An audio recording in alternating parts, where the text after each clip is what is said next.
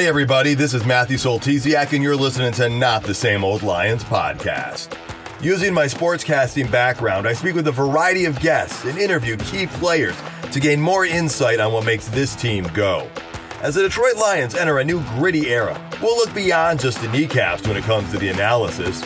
Welcome to another episode. In this episode, we're taking an instant reaction at the first round of the NFL draft as far as it concerns the Detroit Lions.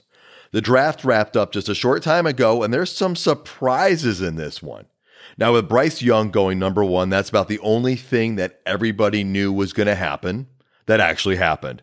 And despite all that uncertainty around the number 2 pick, CJ Stroud held steady. He went number 2. Now, the first big surprise of the evening was Houston not taking CJ Stroud. Well, maybe that was, but it was them trading back up from 12 to number 3 with Arizona. It was there that they took Will Anderson Jr., the defensive player from Alabama, likely the player that most Detroit Lions fans were hoping would fall. But we knew that was a long shot. Now, Indianapolis took a quarterback. Now, they went Richardson, Anthony Richardson. They took him at 4. Some people thought it was going to be Will Levis, but it was Richardson. And then many thought it was going to be Jalen Carter to Seattle when they were on the clock. But they surprised everybody, and they took Devin Witherspoon, the defensive back from Illinois, and I think this was a game changer for us. There were a number of Lions fans who I think really wanted us to take Jalen Carter at number 6, and they were quite excited that he was still there. Tyree Wilson, he was still there too. Now, these were 2 players that I personally had concerns with. So when it came time for the Lions to pick, well, they traded the pick to Arizona for the number 12 pick and their 34th pick, plus their 5th round pick, and in return, we gave them our 3rd round pick. Okay, I absolutely love that we traded back. And this actually was one of the things I was hoping for the most. Now, we get the 3rd pick on day 2 because of this. That is huge. Now, why did we trade back? Why didn't we just take Jalen Carter right there? Arguably the most talented defensive player in the draft who meets a need that we have to fill. Well, I honestly think Will Anderson and Devin Witherspoon were the 2 guys that fit our mold as a team, as a culture, as a work ethic.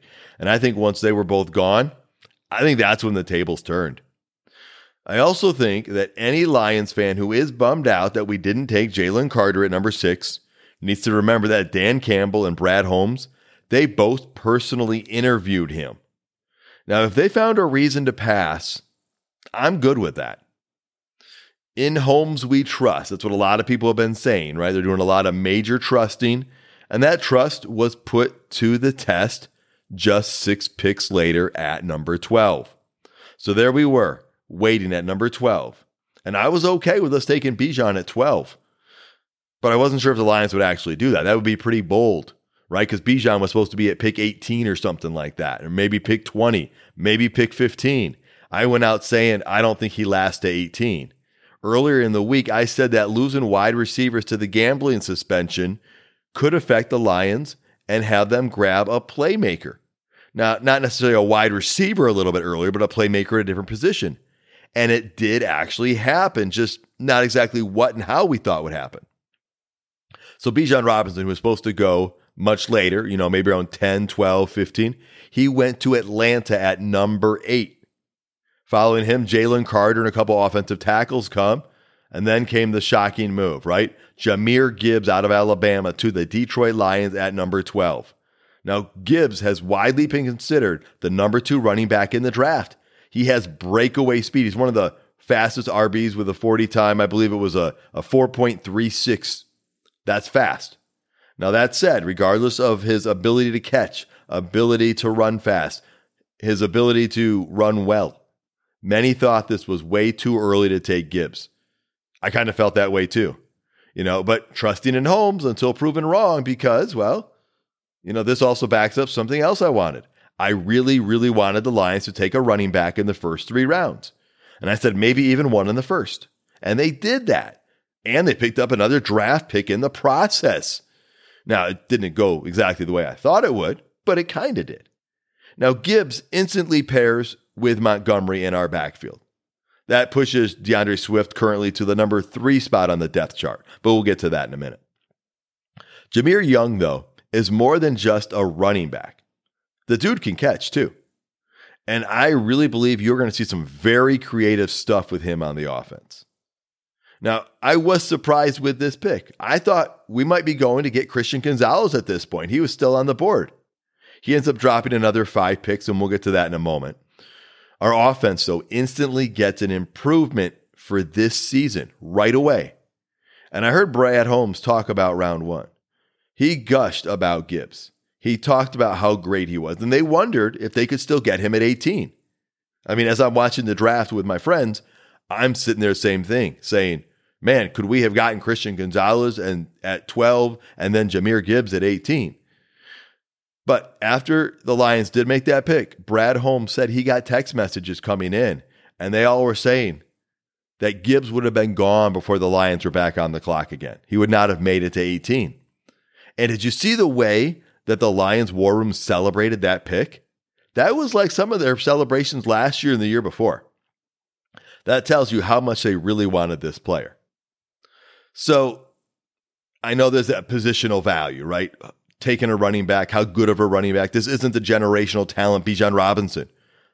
But General Manager Brad Holmes says you got to throw that positional value stuff out the window. He's talking about Gibbs. He said Gibbs can do running back work and run, but he can catch the ball too. You could line him up at the slot. You know, we took a wide receiver at number 12 last year, and there wasn't a lot of negativity towards that. I get it, wide receiver, running backs, different positions. But Gibbs brings speed and versatility to our offense. Now, again, I wasn't doing cartwheels when the Lions made that pick, but I think this is good for our team in the fact that we have a player, a talented player with major upside, and I think he's going to contribute right away. Now, also, based on the way Holmes was talking, I would not be shocked if DeAndre Swift is traded by Saturday. Personally, I would be fine keeping Swift, having the extra depth, but I think he's going to get traded at this point. And it could make sense for a lot of reasons, right? You clear some salary cap space, you pick up an extra draft pick. I think it's probably what's going to happen. All right, so let's fast forward 6 picks to 18. Christian Gonzalez goes right at pick 17, so we don't get Christian Gonzalez as an option even. He's not there. So the Lions took Jack Campbell, outside linebacker from Iowa. Another head scratcher for many, maybe even a bigger head scratcher for many, self-included, as he was projected to be a second-round pick. Again, you've got to be careful about these projections, is what Brad Holmes told us about. But after the first round, Holmes spoke about Campbell and said he was the highest-rated player on the Detroit Lions board at this point, and it wasn't even close. Now, taking the top player available is a pretty good practice, something we've talked about. Still, it was surprising, especially if you consider the position value, right? How many linebackers go early in the NFL draft? But think about this for a minute, right? The Lions have played a ton of nickel defense, and we've wondered if that's out of necessity because of personnel or out of preference. Well, we just drafted someone who might be a better linebacker than any linebacker on our roster. Obviously, there's a learning curve. But imagine that, an upgrade at that level for a moment. Campbell can cover well, too, for a linebacker. And I hear he is a football guy that meets all the needs or the mold of Dan Campbell's desires as well. Now, again, General Manager Brad Holmes did say there were some talented players the Lions were interested in, but they were taken off the board before Detroit was on the clock. With Campbell, the Lions also addressed a position of need. So leaving the first round, the Lions selected 2 players who could both be starters day one. Oh, and they turned their third-round pick into the third pick of day 2 and another 5th-round pick. That isn't too bad of work.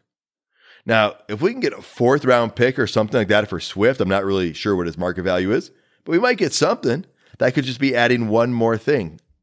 Also, I know a lot of people are saying these guys are fine, but you could have gotten them later. Well, again, it appears Gibbs was going to go in the next 5 picks or so. So, no, he wouldn't have been available there. And no other running backs went in the first round. So that also tells you the value difference or the talent difference perceived in the NFL between the second and the third running back coming out in this year's draft. And as far as Jack Campbell goes, well, there's a good chance, but Holmes said they didn't want to get cute as far as trying to trade back a handful of picks. And plus, it was pointed out that general managers know a little bit more than some of the people doing the mocks. Now, he didn't say more than Mel Kiper, but Mel Kiper, one of the draft gurus, right? As much time as he puts into it, and a lot of the other people do, General Manager Brad Holmes says the amount of time the general managers and the teams put in is astronomical. And so it's even more. And wasn't ESPN projecting Will Levis to go like in the top 10? And he didn't even go in the first round. And even though we get caught up in some of the hype and the excitement, and there's certain players that we start attaching ourselves to, we don't ultimately know how it's going to go in the end. And you don't know what another team's draft board looks like compared to your team. That's another thing that General Manager Holmes pointed out. I mean, I really was head over heels for the idea of getting Bijan Robinson. And they asked Brad Holmes about Bijan Robinson and about Jahmyr Gibbs, and he said, they're different players. They're both great players. They're both going to be fantastic in this league, and that they both fit different molds. And he said Jahmyr Gibbs fits what the Lions need. Now, I'm going to withhold final judgment until we see results on the field. I mean, proof is in the pudding. Isn't that what they say? You don't win games by getting good scores from draft analysts.